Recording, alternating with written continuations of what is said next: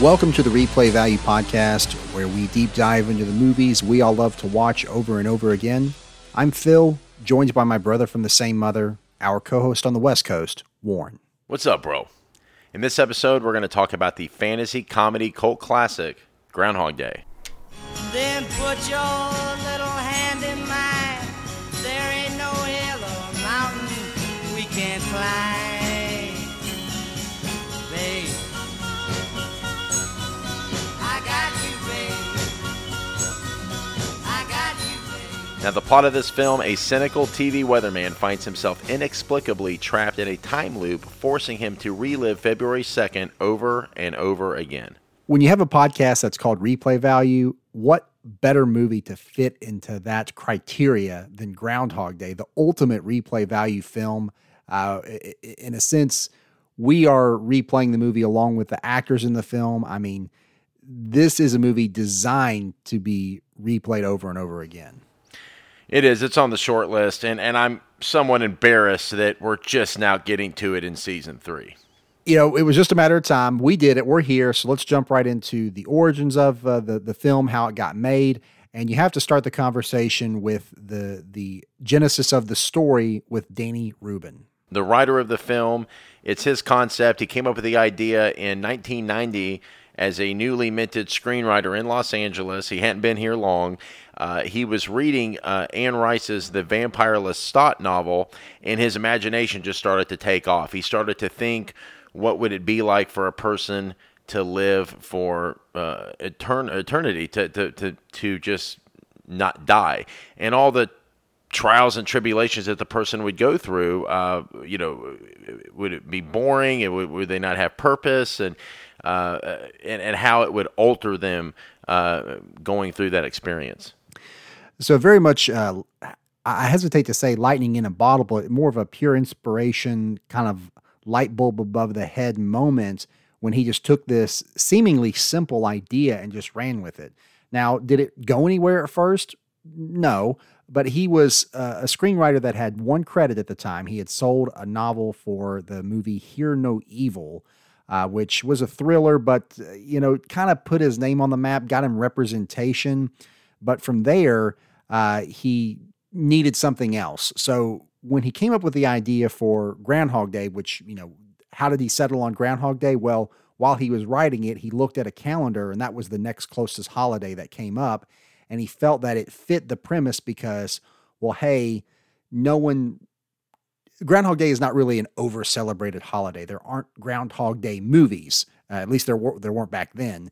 So this is something that could be associated with that holiday. So, but to begin with, though, what a stroke of brilliance! I mean, for him to realize that, and it's true. I mean, the film is forever associated with that holiday. And when he originally thought of the story, he approached it as a man living through eternity, like the vampire. It wasn't until he realized the cost, being an unproven screenwriter, the cost of the movie of a character living through all these time periods. It was going to be a pretty expensive film. So he ended up changing it to a character reliving the same day just to save money with that story concept. And that's probably where he started looking for a holiday to associate it with. Right. That stroke of brilliance came from him being an unproven screenwriter. And so he wanted to take this idea to go into pitch meetings. And he knew if he's like, hey, if I've got this, well, you look at a movie like Cloud Atlas, which is like, hey, that is through eternity. But that's a bloated budget. It's a huge money poured into that film. He couldn't go into a producer's meeting to pitch that to studios when he is an unproven screenwriter. So that stroke of brilliance came from him having to figure out a way to keep the idea, but keep it lean. And it's crazy how well it worked out. So he thought of Groundhog Day because, again, like we've talked about before, he pulled from real life experiences. He actually worked for a local phone company as a writer near Punxsutawney, and he had some familiarity with Punxsutawney Phil and the Groundhog Day Festival, which at that time, it's hard to believe now, but wasn't really well known around the United States. It did not have much visibility outside of that small community. And no doubt is a huge tourist attraction now. I'm sure the amount of people it draws there annually is went up tenfold. Well, it did, but oddly that you mentioned that the film itself was not shot in Puxatawney. They didn't choose that as the location. They ended up doing it in Woodstock, Illinois. But we see that all the time, Warren. You know, you've told me about films, the TV shows that look like they're shot in New York, but are really done in like Vancouver because it's cheaper or something, or tax purposes. I'm not sure. Or even a backlot here in Los Angeles. And LA is one of those cities where there's so many different types of landscapes. I mean, you can go to Pasadena, and in certain neighborhoods, there's not a lot of palm trees, and it can pass off as just another any town USA. And a lot of stuff's been filmed out here as a result. But they did a lot of extensive location scouting. I mean, they didn't just make that determination just to not shoot it in Pennsylvania. Harold Ramis and Bill Murray are both Illinois natives, so that may have had something to do with it, but they ended up at the end of the day scouting 60 different towns before settling on Woodstock, Illinois. Oh, wow. Which is where they shot about 90% of principal photography took place there. But going back to Danny Rubin, the writer, real quick, spent 8 weeks writing the script, and it was much darker. The first drafts that he wrote. It wasn't until the co-writer and director of the film, Harold Ramis, came on board, and he took the script and the film in a more comedic direction. And even cameos in the film as the Doctor, which is a pretty funny scene. Yeah, I love seeing Harold Ramis on screen, so it was nice to see him as that cameo. But yeah, you talked about the early drafts of the script. It was very unfamiliar to the finished product. One thing it didn't change, though, is the cause of the time loop is intentionally left vague. Rubin was very steadfast about deciding that it shouldn't be known because he felt like the audience would be too bogged down to like the mysticism behind it or what was the cause. That needed to be focused on Phil Connor's experience and what he went through as a person. So yeah, that's a good point. You're kind of waiting for a James Mason, Heaven Can Wait type of character to show up and kind of tell Bill Murray's Phil Connors, what the fuck is going on and tell him what he needs to do to get out of it. But we never get that. And the movie's better for that you don't know. Oh, for sure. Yeah. So when Harold Ramis came on board, though, he basically gave Rubin a choice. He's saying, we can get this made, but we can go one of two ways. Do you want to keep more creative control and do a smaller budget? Probably around, I read it was like $3 million is what they felt they could get. Yeah. Or would you want to go to a studio, in this case, Columbia Pictures, you get more money, but they're probably going to want to step in and make some changes. And Rubin made the right choice. At the end of the day, he went with Columbia Pictures because people are going to see your movie. It's going to get a major theatrical release, and it's going to get distributed around the country. You're assured of that. With an small indie house, you never know. And I hate to say it because most of the time, like, oh, he's selling out. But in this case, good, he sold out. He was a struggling screenwriter. It was by pure chance that his script even got passed on to Harold Ramis and that this movie had interest in getting made. So not only did he, probably get a decent payday out of it, but the exposure of the film. And I feel like with Ramis involved in a studio, it was a better film for it because at the beginning, it had a much darker tone to it. And even when you watch it now, there are some parts that it's not a straight up comedy like you think it would be. So Ramis being involved, he really wanted to push that comedic aspect of it, but at the same time, keep the core of Phil Connors' growth intact, but still have those classic comedy beats or arcs that you would see in a film. Yeah, he didn't want the film to lose its heart. What originally made it great to begin with. And with the studio coming on board, they ultimately did end up demanding changes. One of those changes was initially Rita was going to be stuck in a time loop at the ending of the film and then just leave it, kind of a Sopranos ending, cut to black, and then we don't know what happens. The studio didn't like that. It's kind of, the audience isn't going to get closure. I think that's a smart choice. You can't really end it that way. Maybe with a TV series, but I don't think it works for a movie. No, it wouldn't have worked for a movie, especially a comedy. But the idea was Phil would break the loop that he was stuck in by confessing his love to Rita, who basically then would be passed on to her, and she would do the loop, and the film would end. Which is, you hear that idea out loud, and it's terrible. No one would want to see that. And another change that the studio had made from the initial script was that the movie doesn't start in the loop. Originally, we were going to have Phil Connors just already stuck in February 2nd at the beginning of the film, but the studio felt it was important that the audience see his reaction to becoming stuck in February 2nd and seeing that happen. And again, a decision that is, I think the movie is better for that, that you see him set up, because it also gives an opportunity for him to be set up as kind of the douchebag character that you see Phil Connors to be. So you get to see that antagonistic side of Phil Connors before he gets stuck in the loop. Yeah, but if he was stuck in the time loop at the beginning, you would have to have some kind of exposition character show up and explain what's happening. You couldn't do that, both of those things, not have that explain what's happening and have it start in the time loop.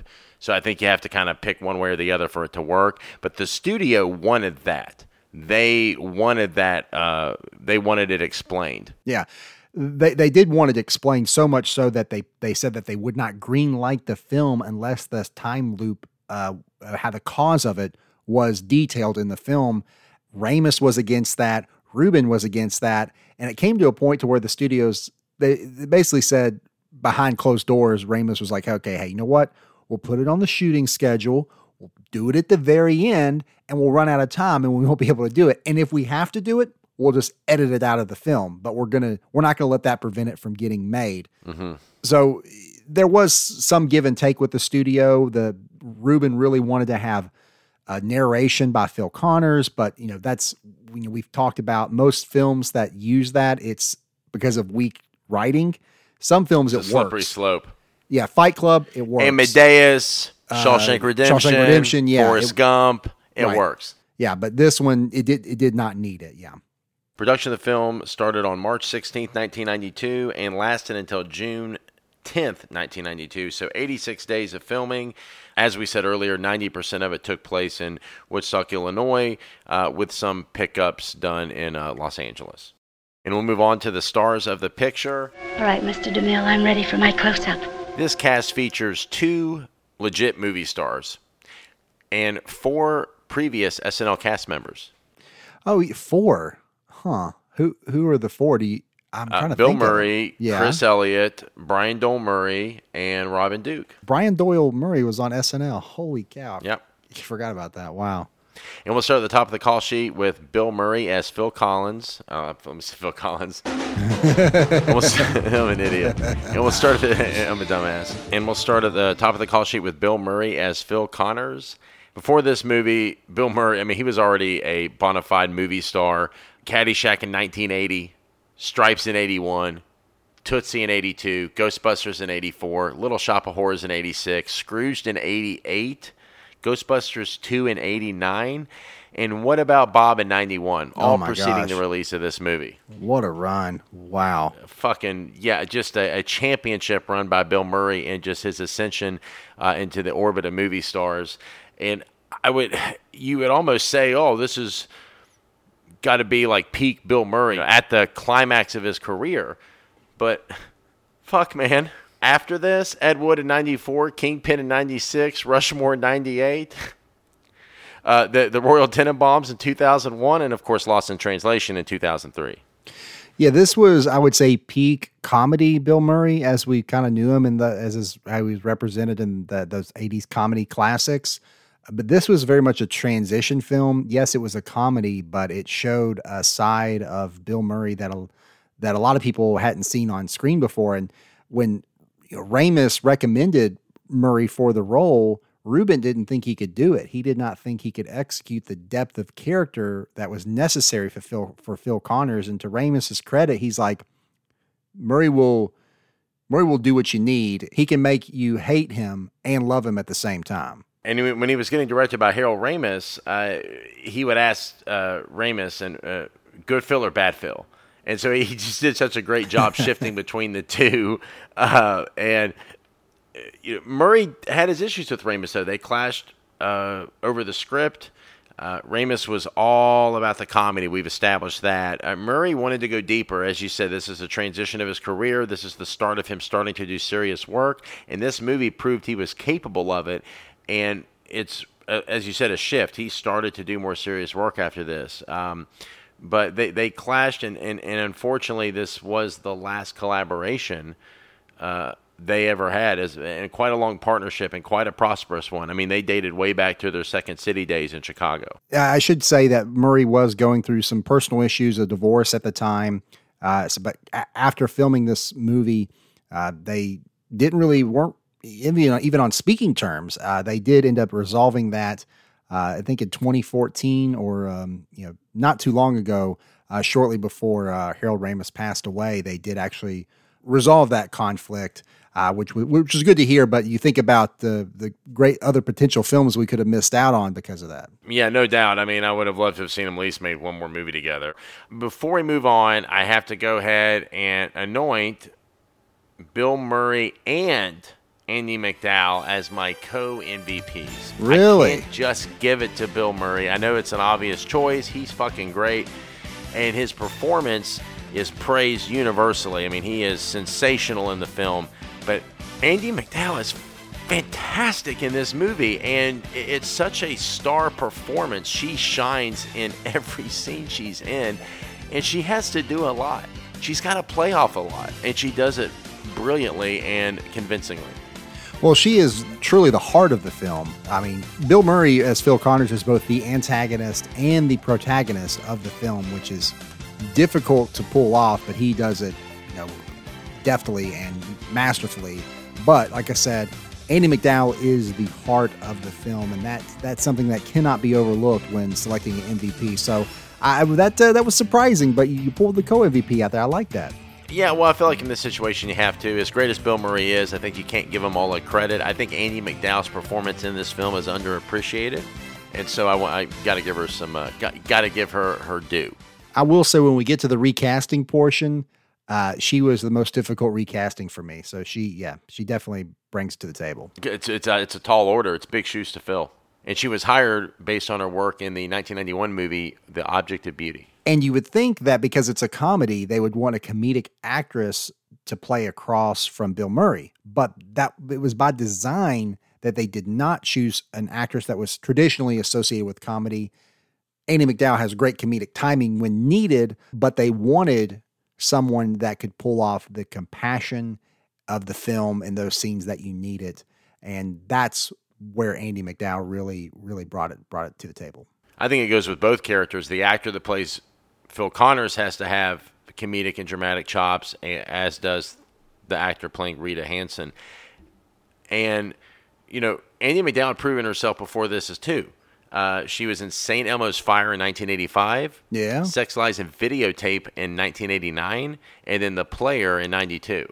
Oh, The Player, Tim Robbins. Such a good movie. Oh, I love it. So great. Underrated. Criminally underrated. We are definitely season 6, 7, maybe somewhere in there. Maybe. I'll jot it down right here. People listening are like, "What? The Player? I've never heard of it." Go look up that movie and watch it if you can. It's great. It's got to be available somewhere to stream, unless it's in streaming purgatory. Maybe. After this, Andie MacDowell, 4 Weddings and a Funeral in '94. Her climax of her career, probably right there, the peak. Multiplicity in '96. Love that movie. Oh gosh. And most recently, 4 Weddings and a Funeral television series in 2019. Chris Elliott as Larry the cameraman. Kind of surprised how much. Of course, he's familiar. You recognize him. But I was so surprised at how much shit he's actually been in. Oh, yeah. Before this, Manhunter in '96. Also did some Miami Vice episodes after that, so you could tell he had a friendship with Michael Mann. Oh, that's cool. And then The Abyss in '89, James Cameron movie. Yeah, so wow. Two huge great film directors he worked with before this movie. After this, Kingpin in '96. Yes. There's Something About Mary in '98. So he worked with the Farrelly brothers. Scary Movies 2 and 4 in '01 and '06. And most recently, he was in Sandy Wexler, the Netflix movie. Stephen Tobolowsky as Ned Ryerson. He was hired after a rather excellent audition. Apparently, he just went for broke, and they liked him so much they casted him. But another surprise at how many big movies he'd been in, and I think this is going to blow your hair back, Phil. Check this out. Before this movie, Spaceballs in '86. Mm-hmm, yeah. Mississippi Burning in '88. Thelma and Louise in '91. Basic Instinct in '92 and Sneakers in '92. He is up there as just such a great character actor, underrated, I would say, but recognizable. Like everyone knows him, but I would say he's most associated with Ned Ryerson from from Groundhog Day, and it's not one of my favorite quotes, but I just love it when it just says the Phil Connors, Ned Ryerson. I just that exchange, he just nails. I mean, it's so perfect for the character. Very well cast. Really, a little Easter egg here. It's such a weird last name, Ryerson, and he actually played another character in the TV show Glee that was named Sandy Ryerson. Well, they did that because he played this. I would say so. They didn't make any other connections in the show Glee that I could tell. You don't have to. But that's such a deep cut Easter egg, like Ryerson, that you would see that. So, anyway. Yeah. Well, after this, he did Freaky Friday in 2003, The Lorax in 2012, a lot of TV. What I know him from mostly is Californication and Entourage. He even did an episode or two of Curb. He did Silicon Valley too. He was on that. Yeah, so he's but he got a great relationship with HBO. It looks like. Yeah, it does. Yeah, I mean, it's one of those where it's like, hey, we got this guy in our pocket. We want to use him as a They chess do piece. that though. If you watch HBO shows, they use a lot of those character actors. Oh, yeah. They'll rotate them through their series. Further down the call sheet, Brian Doyle Murray as Buster Green. This cast has been this has got to be one of the most experienced movie cast rosters I've seen. Before this, he was in Caddyshack, 16 Candles, Ghostbusters 2, Christmas Vacation, JFK, and Wayne's World. After this, Jury Duty, Multiplicity, As Good as It Gets, Bedazzled, and 17 again.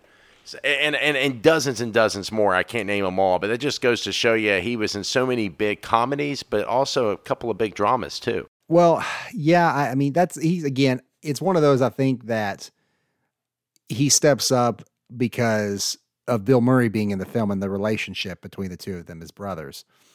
So you have to look at that. And I would say a lot of people would be involved in this film for that very reason. So I do have a couple casting what ifs for Phil Connors. The role was originally offered to none other than Tom Hanks, and he turned it down. One, because he felt like he was kind of typecast in that almost romantic comedy type, which this movie is somewhat of a romantic comedy, albeit it's got a little bit of big in there. Guy waking up in a extraordinary circumstance, and that he also felt that people would look at him as the good guy too much, that they wouldn't buy into him as being the bad guy at the beginning, and they wouldn't be surprised when he made the turn to be good. And then the second what if there is Michael Keaton. He turned down the film too, and he actually regrets it. He says he wishes he would have accepted it, but when he read the script, he just didn't get it, so he passed on it. He would have been great at playing the asshole and still being likable, very much in the same way that Bill Murray is capable of doing. Exactly, yeah. Honorable mentions real quick to round out the cast. Willie Garson as Phil's assistant Kenny. Most known probably as Stanford from Sex and the City. He was also most recently played Mr. C on White Collar. Angela Patton as Mrs. Lancaster. Flatliners, Lolita, not the Kubrick one, the remake in 97. And American Wedding. I don't think we'll get around to that one. No, we'll probably do American Pie. Maybe. We'll probably do the first one. Second one's pretty solid. Marita Garrity as Nancy. She was in a couple of big movies, Broadcast News, Sleeping with the Enemy, a Julia Roberts film. Rick Overton as Ralph, Beverly Hills Cop, and we got to get around to that. And Robin Duke as Doris the Waitress, most known from SNL, and she was in Multiplicity as well.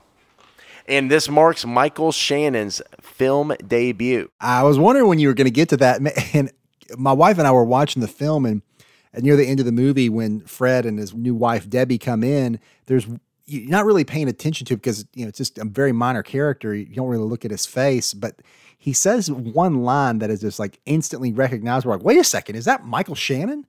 And we're blown away to learn that yes, it is, and this was his on-screen film debut. Jesus, you just never know what's going to happen. Yeah, Ramis had a good eye for that, and one time he was so green that Shannon thought he had made Bill Murray mad at one point and like went to Ramis and, to like apologize and tell him about it.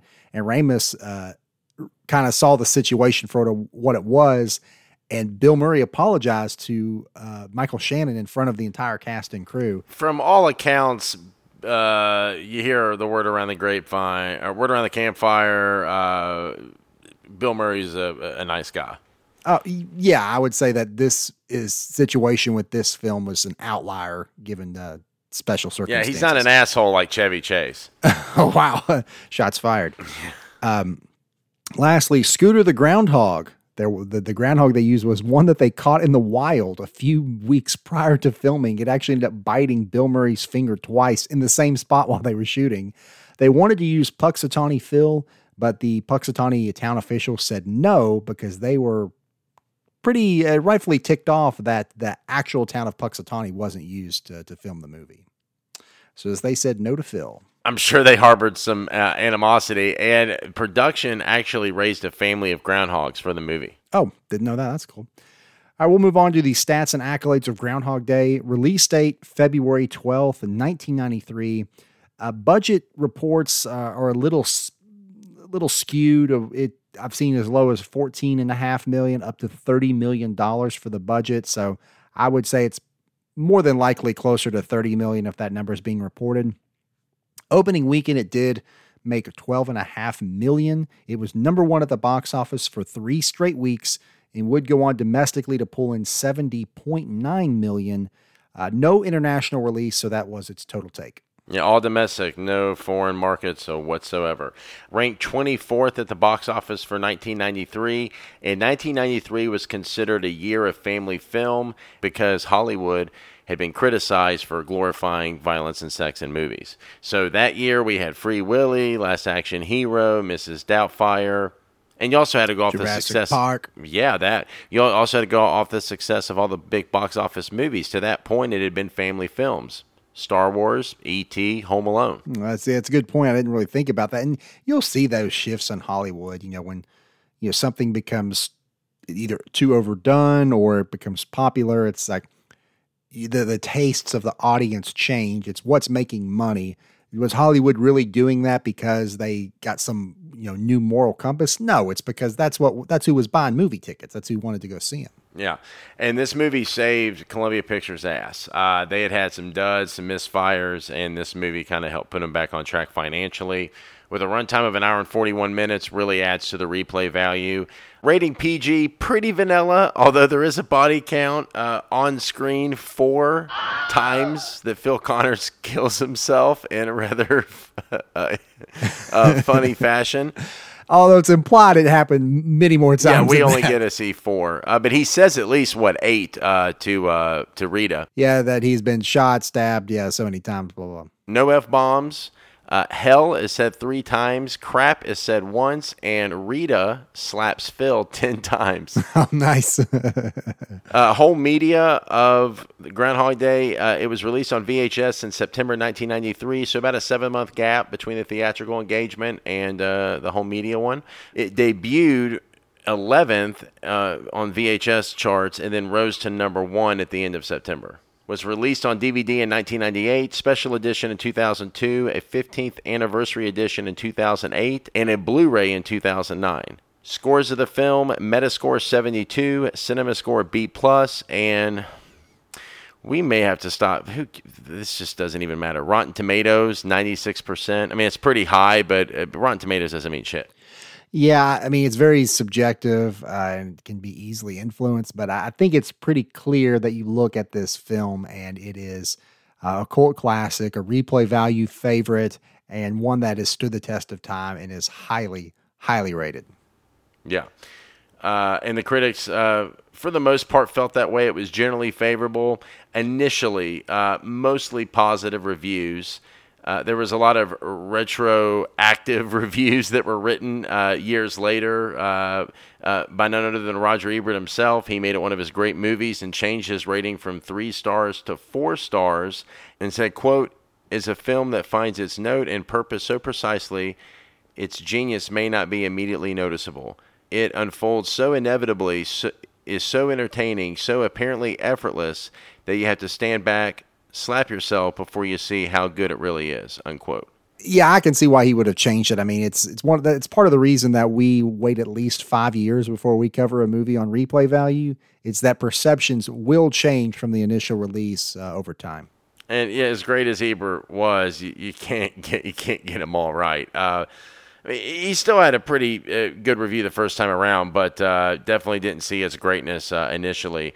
He even talked about Murray's performance was in his initial review was very similar to Scrooged, where his character went from selfish to selfless. And, Ebert had his initial review that was kind of, it was mostly good, like I said, mixed, but famous bad reviews were by Entertainment Weekly, Variety, and Washington Post, so they kind of ate shit years later for having such bad reviews for this movie.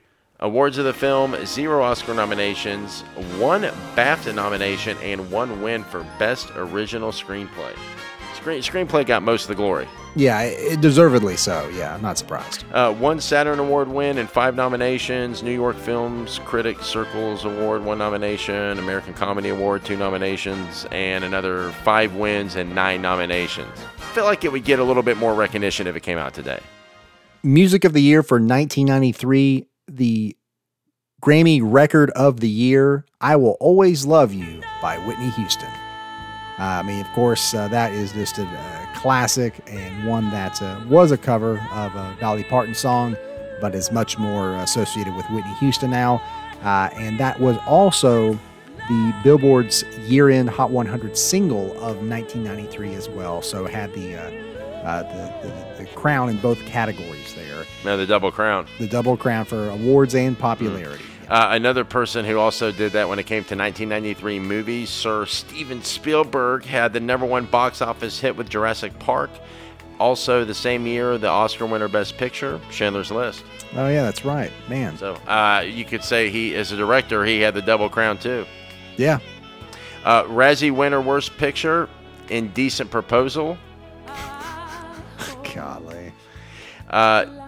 Yeah, TV of the Year, #1 Nielsen scripted TV shows was Home Improvement, Seinfeld, followed by Roseanne. Emmy winner Best Drama Series, Picket Fences for a two-peat, and Emmy winner Best Comedy Series, Frasier in its first season.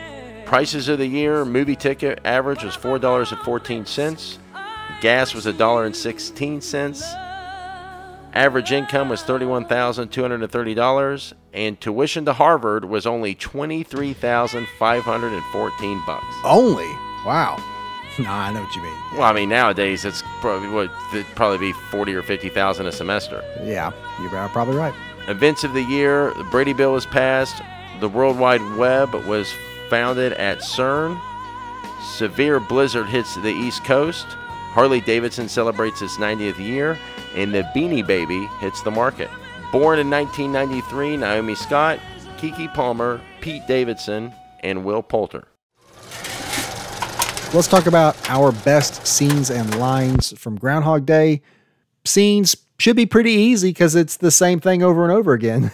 But let's actually jump right into your runner-up for best scene. Well, what was it, Warren? Well, I just have to say this script is so well written and truthful to the circumstance and so imaginative, much in the same way Back to the Future was. The sequences where he's bad and he manipulates circumstances, and then you also see him being good. All those sequences are great. It's almost part of an honorable mention there, but yeah, he's doing what people would do in this situation, and his character, just to see him evolve and change through the film and not be sentimental or lose his edge while he does it. I just love that about this movie and the scenes throughout the film. Yeah, it's intentionally kept vague, so you don't know how much time has passed. But I do love it by like day 3, I think it is, when he's talking to the guys in the diner, and he realizes that, let's look at the positive side of things. That's when you really kind of say like, oh yeah, I would do that in that situation. So yeah, it is somewhat of a guilty pleasure to watch Phil act out on that. Yeah.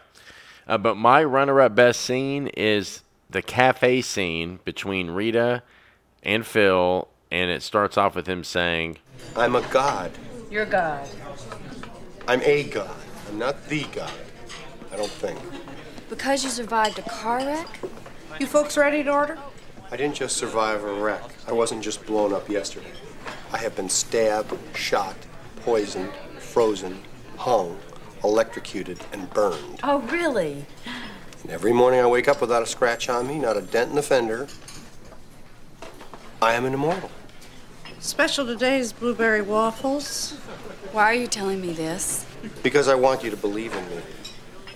You're not a god. You can take my word for it. This is 12 years of Catholic school talking. I could come back if you're not ready. How do you know I'm not a god? Oh, please. How do you know? Because it's not possible. That is also my runner-up for best scene. What? Did we just become best friends? Yep. Matched up. Yeah. Yeah, I love it because he finally, the situation he is in is so insane and absolutely crazy, and the chances of somebody believing him and understanding, I mentioned Heaven Can Wait earlier, much in the same way with James Dorsey's character and Warren Beatty's character. You're not quite sure, but he actually ends up believing him. It's just so impossible, and that's the same thing here. And to see him convince her is just so great and entertaining. I just loved watching it.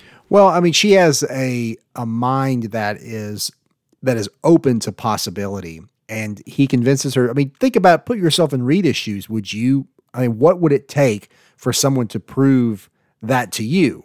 And I mean, he did all he could to have her mind to make that leap. But I think, she would probably be the only person he knows that would be open enough to the possibility. Does she really believe it? Probably not. But she's like, well, let's just see where it goes. So yeah, that is just such a great scene. I love Bill Murray's acting in that moment and how he just goes through all of the people in the diner and knows all the beats of what's going to happen. No telling how many times he's gone through it, how many times he had to relive or talk to those people to absorb that information. But yeah, it's great.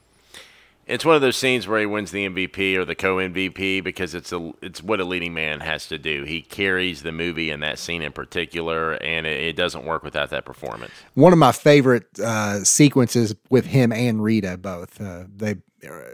Bill Murray and Andie MacDowell are just great in that scene. Yeah. All right. Well, I'll shift gears to my best scene, and it is another moment with, or another sequence, I should say, with Phil and Rita. And that is the repeating date with Rita that he goes on. Stop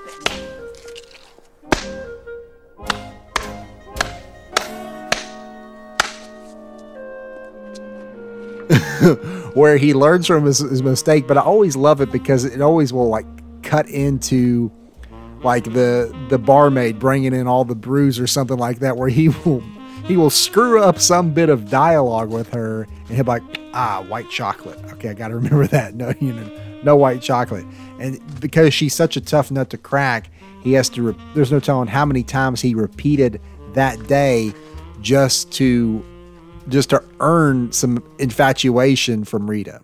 My winner best scene is when Phil, it's a montage. It's when, he does it a couple of times, but it's the last one. It's the climactic one, is when Phil destroys the alarm clock. And it's just the way, like, he raises his arm up and just throws it down, and there's that, like, almost crooked look on his face, like a drunken look of tiredness on his face. It's just hilarious. I do love that, because even without having to repeat the same day over and over again, we've all been there where we want to do that to our alarm clocks. More of us probably would if our alarm clock wasn't an iPhone or some Android device that cost hundreds of dollars. We may have made that leap, but it's great and cathartic to see Phil do it. Of course, had a few honorable mentions. I want to go through the scene where he's playing Jeopardy and he just knows all the answers before or he knows all the questions to the answers before they're even finished. Lakes and rivers for 1,000. Milky colored from glacial clay when entering Lake Geneva, this river is clear blue upon exiting. Jim? What is the Rhone? The Rhone, good for $1,000. You are $500 off. The owner of the bed and breakfast just like, holy cow. Just, again, awesome moment that you would want to see yourself doing that. The moment where he times the truck robbery, where he picks up the bag and walks away with it. And then, because you would, of course, do that too. And then goes and buys a a Mercedes Benz or some fancy roll. I don't know, some fancy car, and has his Clint Eastwood get up and he goes to that movie. I mean, just so awesome. And then the last one is when he sees Ned Ryerson on the sidewalk, and he says Ned, and it just knocks him the F out. Yeah, I had that as an honorable mention. Yeah, it's great. That's great. Yeah. Phil? Hey, Phil Connors. Ned? I had a couple honorable mentions real quick. It's near the beginning of the film is when he goes to take a shower when he first gets there, and he goes to shift it on, and it's cold water. And then he comes out, and he talks to Mrs. Lancaster, and he just, is there any hot water? And she's like, oh, no, there wouldn't be today. Of course not. That's silly of me. Sweet dreams. The delivery of Bill Murray on those little lines like that, that's where the comedy of the movie comes in. If you look at the movie at its core, it's pretty dark. But because it's the comedic subtext, the performances is what brings out the laughter in those moments. Yeah. My next honorable mention is when Phil wakes up at the end and it's back to normal, and just it's nonverbal. It's just the look on his face. It's very well acted. Bill Murray crushes it, and I just love that moment. And you can see he's going to be happy with Rita. That would be so tough to act in that moment, because watching it, I feel like I would weep with joy that it was over. I almost cried in joy when I was fucking watching the movie on my couch. I mean, that's how I was feeling. Yeah. So I mean, it's subdued, but the moment is finally there for him. But I love the way that it's shot, where it makes you feel like it's the day repeating, but then you see Rita's arm reach over and turn off the alarm clock. Yeah, and it's a testament to the movie's greatness that it doesn't smack you in the face. It isn't sentimental about it. It's done in such a moving and profound way. My last honorable mention is the suicide montage. Oh yeah, you got to include that in there, because eventually all of us would reach that point. I don't know how many years into the loop it would be, but we would all get there to try to escape. And again, there's just so many funny ways that Bill Murray does it. He has that deadpan expression when he walks down after driving off the cliff. The next morning he wakes up, just grabs the toaster up to the bathtub, and just very matter of fact, like a robot. And then the next time I love the expression on his face when he steps in front of the truck and just puts his arms up. I don't know. He has a lot of great moments like that. Again, nonverbal, where he does assist. The expression on his face says a lot more than any line could. Yeah. All right. Well, let's move on to our best lines from the film. And I will start things off with my runner-up.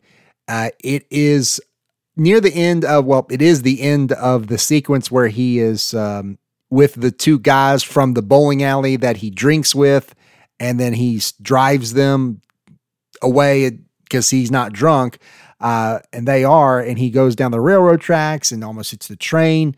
But when he finally gets pulled over, it's the line, it's how he addresses the police officer, or he's like, let me handle this. Yeah, 3 cheeseburgers, 2 large fries, 2 chocolate shakes, and 1 large Coke. And some flapjacks. Too early for flapjacks? It's just, it's such a great moment. Yeah. What was your runner-up? My runner-up is... Well, what if there is no tomorrow? There wasn't one today. That's good, yeah. It's one of those existential lines that you make you think, but I like that. All right, we'll just keep it going. What was your winner for best line? My winner, Ned, I would love to stand here and talk with you, but I'm not going to. See.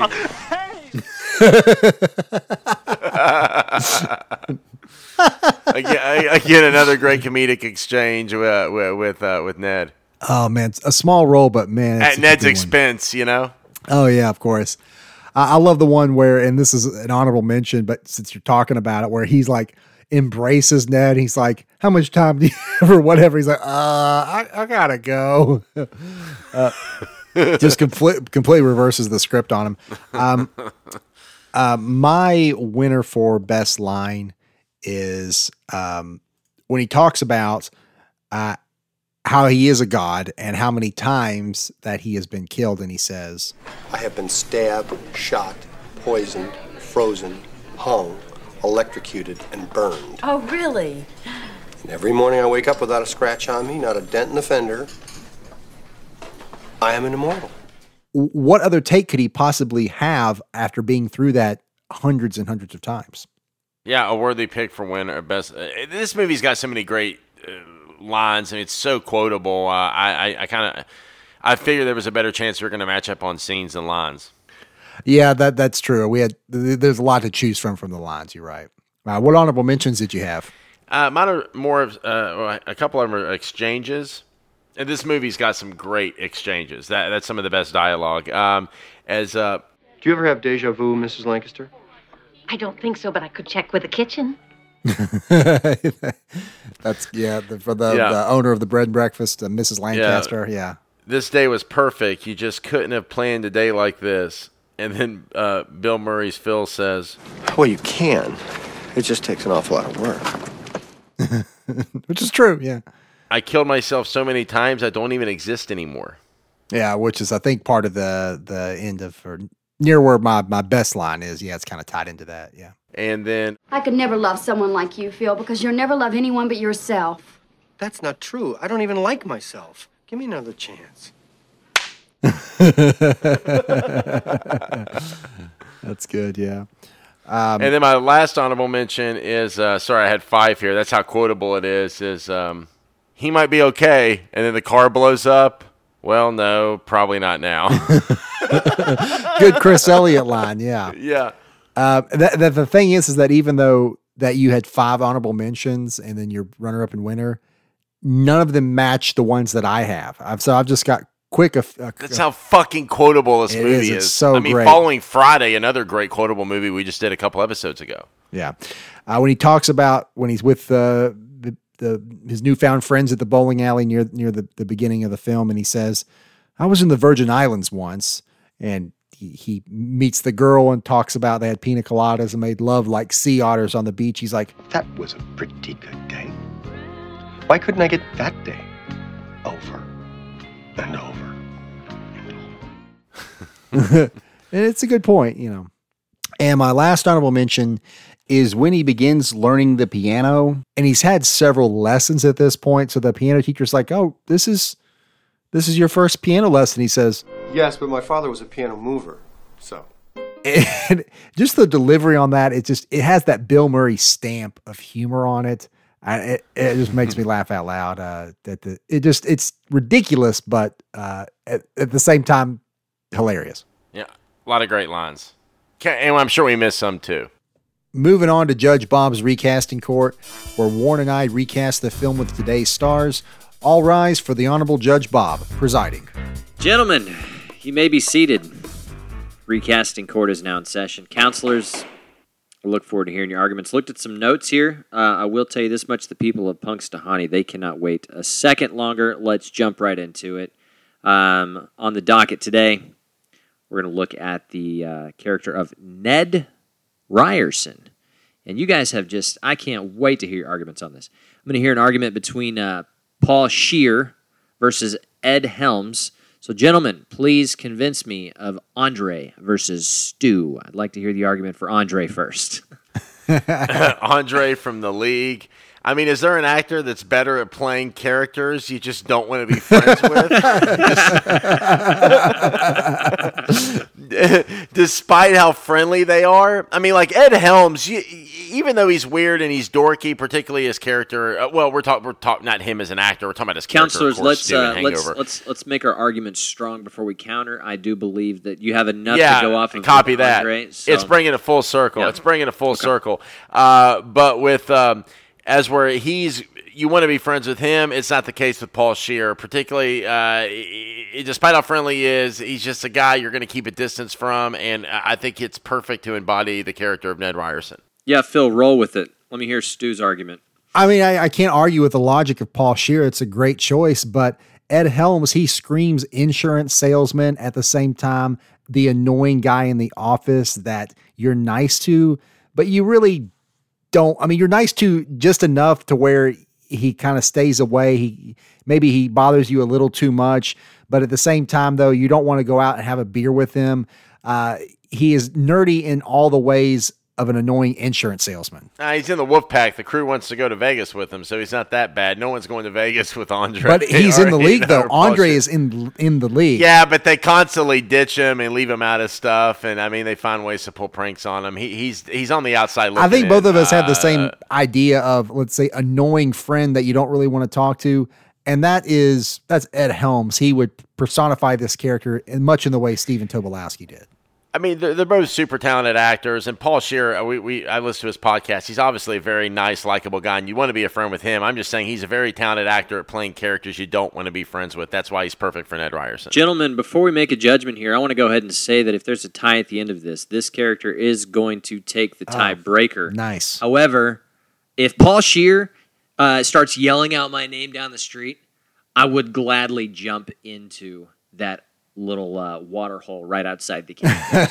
If Andre's coming my way, I'm like going, oh my God, I went to school with this guy. Are you kidding? So and Ed Helms in the same respect, but Paul Scheer, I just loved the reach on it. I thought it was out of left field. I loved it.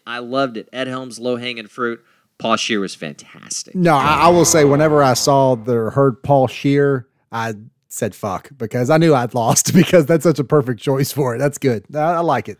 He's so talented and funny, too. We can't give enough credit to him as an actor. I mean, I saw him in Long Shot with Charlize Theron and Seth Rogen. He has a small part as like an anchor on his show, and he's only in a couple scenes, but he's hilarious.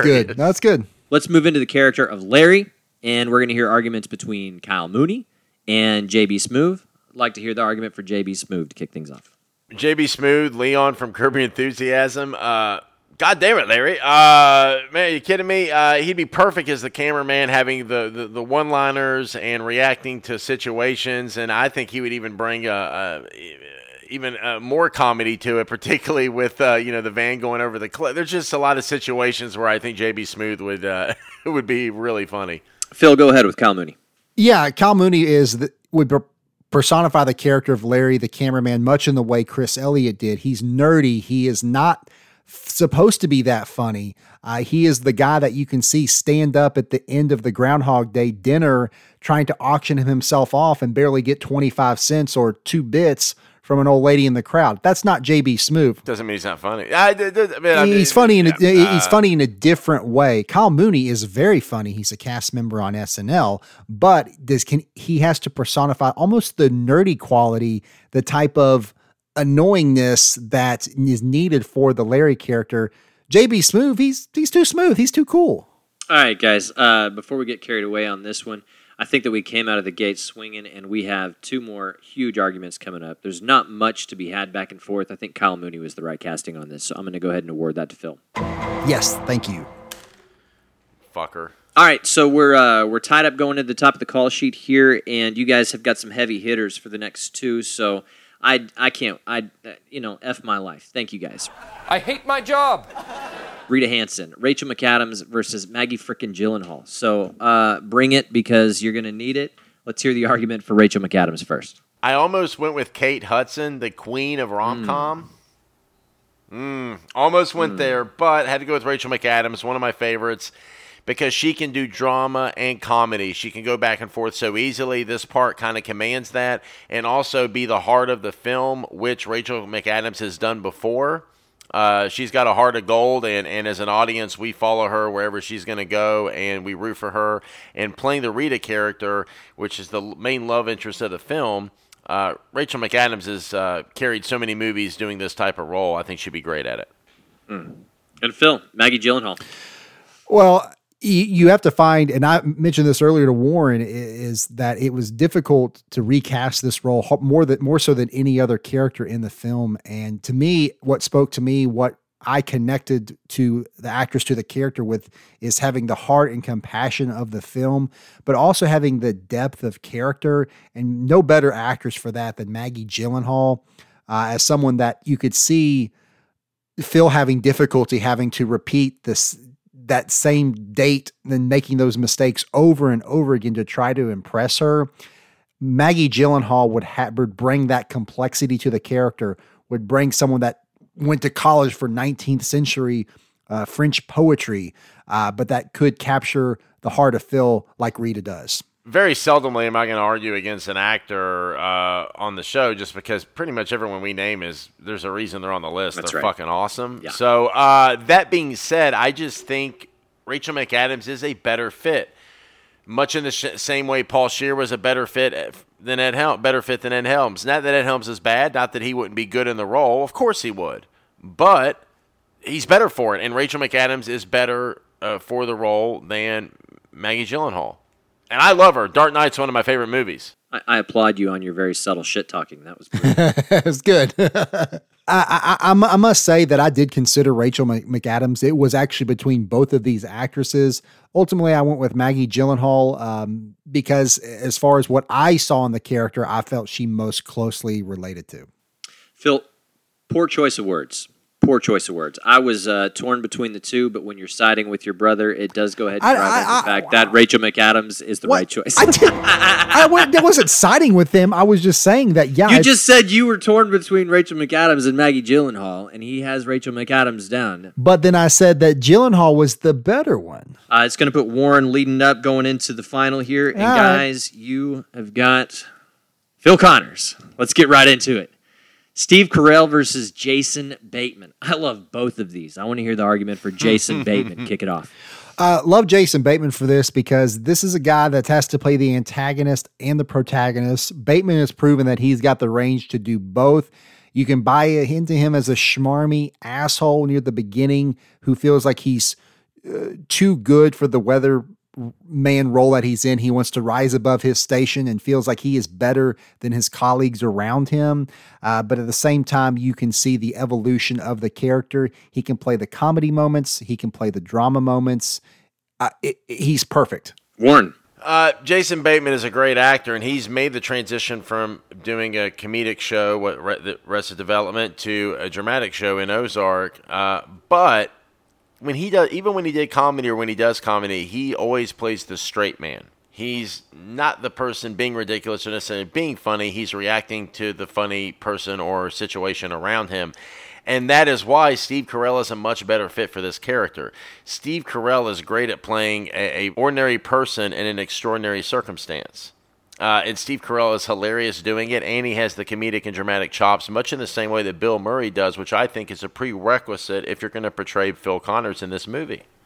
I got to tell you, Bill Murray, top of his game, right? He's an A-list actor when this movie comes out. Yeah. So you guys have done exceptionally well picking guys in their prime, in their acting prime with this going on. Phil, do you have any counter against Steve Carell? My only counter is not against his capabilities of pulling the role off, only that he might shy away from it for the same reason that Tom Hanks did whenever he was originally offered the role, and that it's almost too typecast. He wants to stay away from anything that could put him in that Michael Scott type bucket, and I feel that he would be going in a different direction from the role and wouldn't be interested in it. Not necessarily that he wouldn't be a good fit for it. Jason Bateman, that straight, buttoned up, bulletproof persona that also can be made so human in the end of it, I thought was just brilliant. Absolutely brilliant. So this one is going to go to Phil. Yeah. Congratulations. Nice. At the same time, did you ever think Andre was going to win you anything in life, Warren? Jesus Christ, I forgot about that. Oh my God, you got the tiebreaker with Andre. I know the biggest loser from the league was the critical recasting here. I believe that's 3 in a row for me. I'm on a 3-peat right now. Thanks to Andre. Motherfucker. Nonetheless, recasting court is adjourned. Awesome. Thanks, bud. All right. Fan theory time. And less of a fan theory, more of a discussion of a long-standing fan theory to which there is no definitive answer, but I wanted to get your take on it, Warren. And it's one that has been debated for decades now, and is that how long was Phil stuck in the time loop? And initially, the director Harold Ramis said that it was 10 years. about 10 years. But he has since gone back and said, no, that's too short. It would have had to have been much longer. Thinking about how how many times he had said he had killed himself, how many things he had mastered over that time. And there's been YouTube videos, articles that try to count the number of days in the loop. Some people say as little as 10 to 12 years. Some people say, including the author, that it could be 30 to 40 years, maybe even longer. So I was wanting to, what do you think, Warren? Well, the original idea was for Phil Connors to live in February 2nd for 10,000 years. That was the original conception with the timeline. But then, as you said, Harold Ramis said it was only a decade, and then later he said it was 30 to 40 years because after some cinephiles went and broke down the film, did a deep dive into trying to calculate and figure that out, they came up with the number 33 years and 358 days, which that is 12,403 days stuck in the same loop. That is a pretty specific number of years. Not only to pick the number of years, but the number of days. I don't see how someone could settle on that. But, I mean, I think that just depending on the skill of someone, just mastering the piano alone would take a very, very long time. And, he's a skilled player by the end of the film. But just think of how long he had gone through the loop before he even started to think about playing the piano. So I don't know. To me, it's up in the air, but I would say that the people who put down to 10 to 12 years is low. I would say it has to be at least 30 years, but more than likely more. Yeah. In the original script, Phil Connors actually every day that he was in there, he would in the loop, he would read a page from a book. And at one point, he gets upset because he's run out of books to read. So you have to think of how many days that is. So I don't know. It's up in the air, but it's a long time. Yeah, I'm going to go with 34 years. 34 years. Okay. Is that your scientific estimate? Yeah, because it's 33 years and 358. I mean, 365 in a year. That's a week shy of 34 years. Let's just round it up. Go with 34. There you go. All right. Well, I'll say it's longer, but anyway. And we'll close out the episode discussing the legacy of Groundhog Day, a rare permanent fixture in pop culture and American cinema. It's aged like a fine wine, and its standing has only grown as more and more time has surpassed. It's considered one of the greatest comedies of all time, a pop cultural touchstone. One that's definitely been appreciated more as the years have gone on. But you look at, like the fan theory we just talked about and the themes that go into the movie itself, just how much people get out of this film by repeated viewings, so that it specifically doesn't show anything that is, I guess, could lock it into a certain decade. It was by design that there's nothing that inherently 90s about the movie. And it's so that you could look at it. Oh, that's a good point. Yeah, and it's so that you could watch it now and it remains timeless in a way that it was for Phil Connors going through the time loop, but that you can more closely, I guess, attach yourself to the themes of the movie and what's going on rather than some perceived current events. Yeah, its themes are timeless: spirituality, love, morality, wisdom, and time. And of course, we have to mention it's been widely discussed of the religious allegory for Buddhists, Christians, and Jews, the idea of rebirth, which that's you could certainly make that argument when you watch the movie. Well, again, it goes back to this film has been replayed so many times by so many people.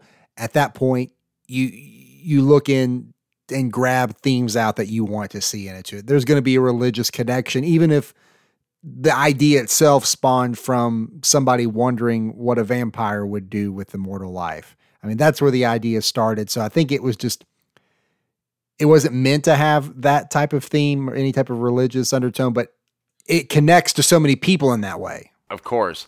Well, I think when a film is a truthful human story at its core, even if it has supernatural elements, it has so many layers that people can relate with it in their own way or own culture, and I think that's an example.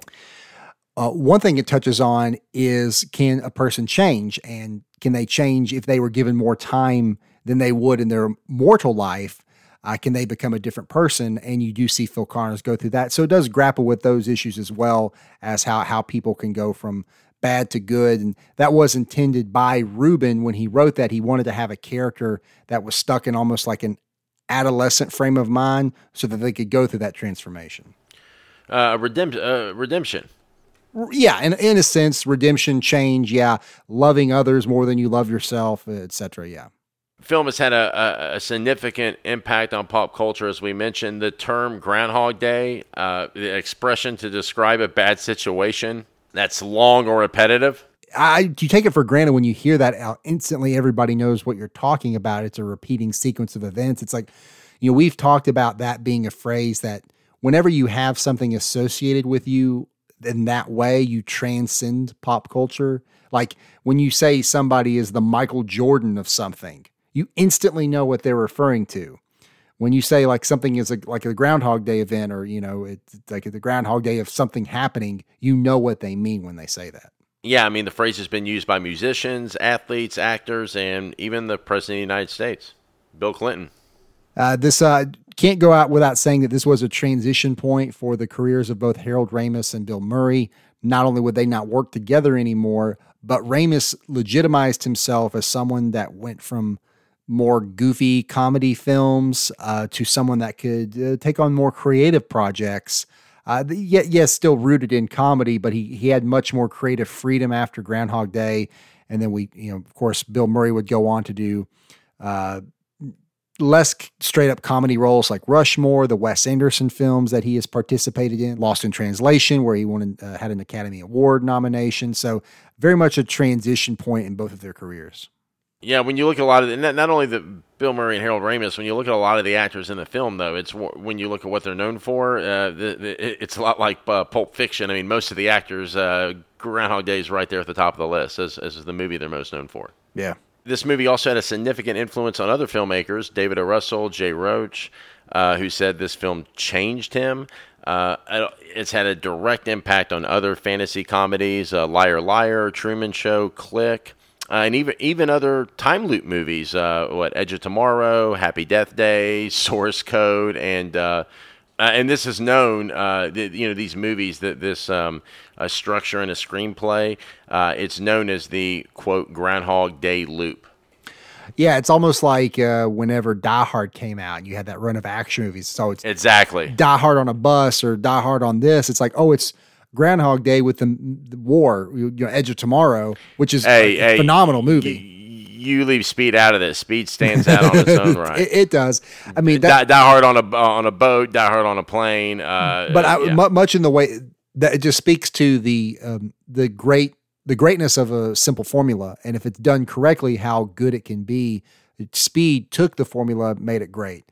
Edge of Tomorrow took the formula, made it great. It's a phenomenal film, but you can't say it. You cannot deny the influence Groundhog Day had on it, and the list of movies, television episodes that it has gone on to inspire is too numerous to list them all. But it was in a way, the first of its kind, and that it spawned so many recreations or so many versions of that idea. Yeah, and I can't name them all, but I will try. It has 330 connections with other media and pop culture. It's spoofed in Bruce Almighty and American Dad a couple of times. I guess today isn't this Groundhog's Day. Yeah! Down, down, down, down! What are you doing? CSI Miami. Caruso? Just get your scraper, Darren. And it's referenced in SNL, Married with Children, Truman Show, Charlie's Angels, and one of your replay value favorites, Donnie Darko. Oh yeah, that's right. Yeah, I mean it's timeless, and it's one that will continue to be referenced for that reason. One way that it also has gone on in in celebration is the Groundhog Day festivals, which were quite a small thing prior to the movie coming out. But even in Punxsutawney, the year after the movie came out, the celebration of that festival went from a few hundred, maybe a few thousand, to over 35,000 people. So you do see celebrations of the film in Punxsutawney and Woodstock, Illinois, even in other countries. It's that appreciated. Yeah, this film has had a huge impact on both Woodstock, Illinois, and Punxsutawney, Pennsylvania. It put those towns on the map. Vegas was already on the map, but Hangover had a huge impact on the popularity of Vegas. It kind of revitalized it in a way. And both these towns, a lot of people hadn't heard of. Even though Woodstock, Planes, Trains, and Automobiles was filmed there, so in '87, so it did have that going for it. All-time list. I was surprised at how many all-time lists it made. I'll just name some of the top ones. 27th on the Writer Guild of America's 101 Greatest Screenplays. It was placed on AFI's 2000 list, Top 100 Funniest American Movies. 55 on BFI's all-time list. Number 4 on BBC's Culture 100 Best Comedies of All Time. Number 8 on AFI's 10 Greatest Films in the Fantasy Genre. Empire listed at 259 on their 500 Greatest Movies of All Time list. Premiere voted at one of the 50 greatest comedies of all time. And it was selected by the Library of U.S. Congress for preservation in the National Film Registry in 2007. And you can't mention the film without talking about potential sequels. There was an idea for one that was quickly shot down the year it came out in 1993. And then there was a musical that was released, actually made its Broadway debut in 2017. The book, as it's called for plays, the book was written by Rubin. He had worked on it. Yeah, he had worked on it for years and years because he wanted to. That was the only thing that he could do that Columbia Pictures didn't have the rights to. So over the years, he did eventually get enough interest, got it made. It won some Laurence Olivier Awards for Best Actor, as well as Best New Musical, and it was nominated. And it was actually nominated for Best Book at the 2017 Tonys. So Rubin got a Tony Award nomination out of that. So it was critically acclaimed, believe it or not. And it also had a 2019 video game sequel. That's the closest we're going to get, I guess, to a Groundhog Day sequel, called Groundhog Day, Like Father, Like Son, where it followed Phil Jr. when he got stuck in a time loop of his own. And lastly, there was the 2020 Super Bowl commercial, which doesn't technically count as a sequel, but it's probably the most we're ever going to get. And Scott Tobias of the AV Club summed it up best when he said, quote, "A hilarious and unexpectedly profound comedy," unquote. That is going to do it for this episode of Replay Value. Thank you so much for listening. Please be sure to subscribe to the podcast. And if you love what you hear, take the time to rate, review, and share with a friend. You can follow us on Twitter at ReplayValuePod. We are available on iTunes, Spotify, or wherever you get your podcasts. New episodes every other Tuesday, and we'll see you then. Bye!